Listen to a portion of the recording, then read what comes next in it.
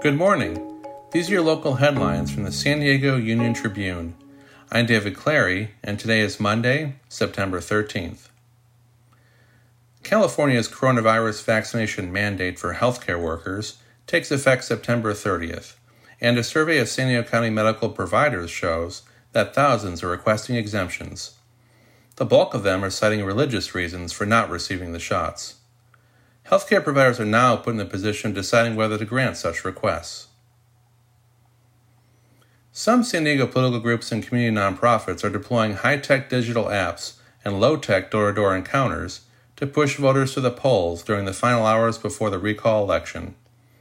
On Tuesday, California voters will decide whether to remove Governor Gavin Newsom from office. Whether he stays or goes depends on who shows up to vote, either in person or through mail-in ballots. San Diego will soon spend $700,000 to survey the condition of every street in the city, so repairs and upgrades can be geared toward increasing social equity, fixing long-neglected roads, and boosting opportunities for bicycling.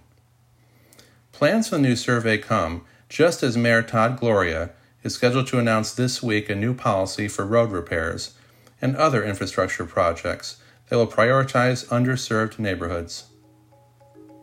To read these stories and more, go to SanDiegoUnionTribune.com.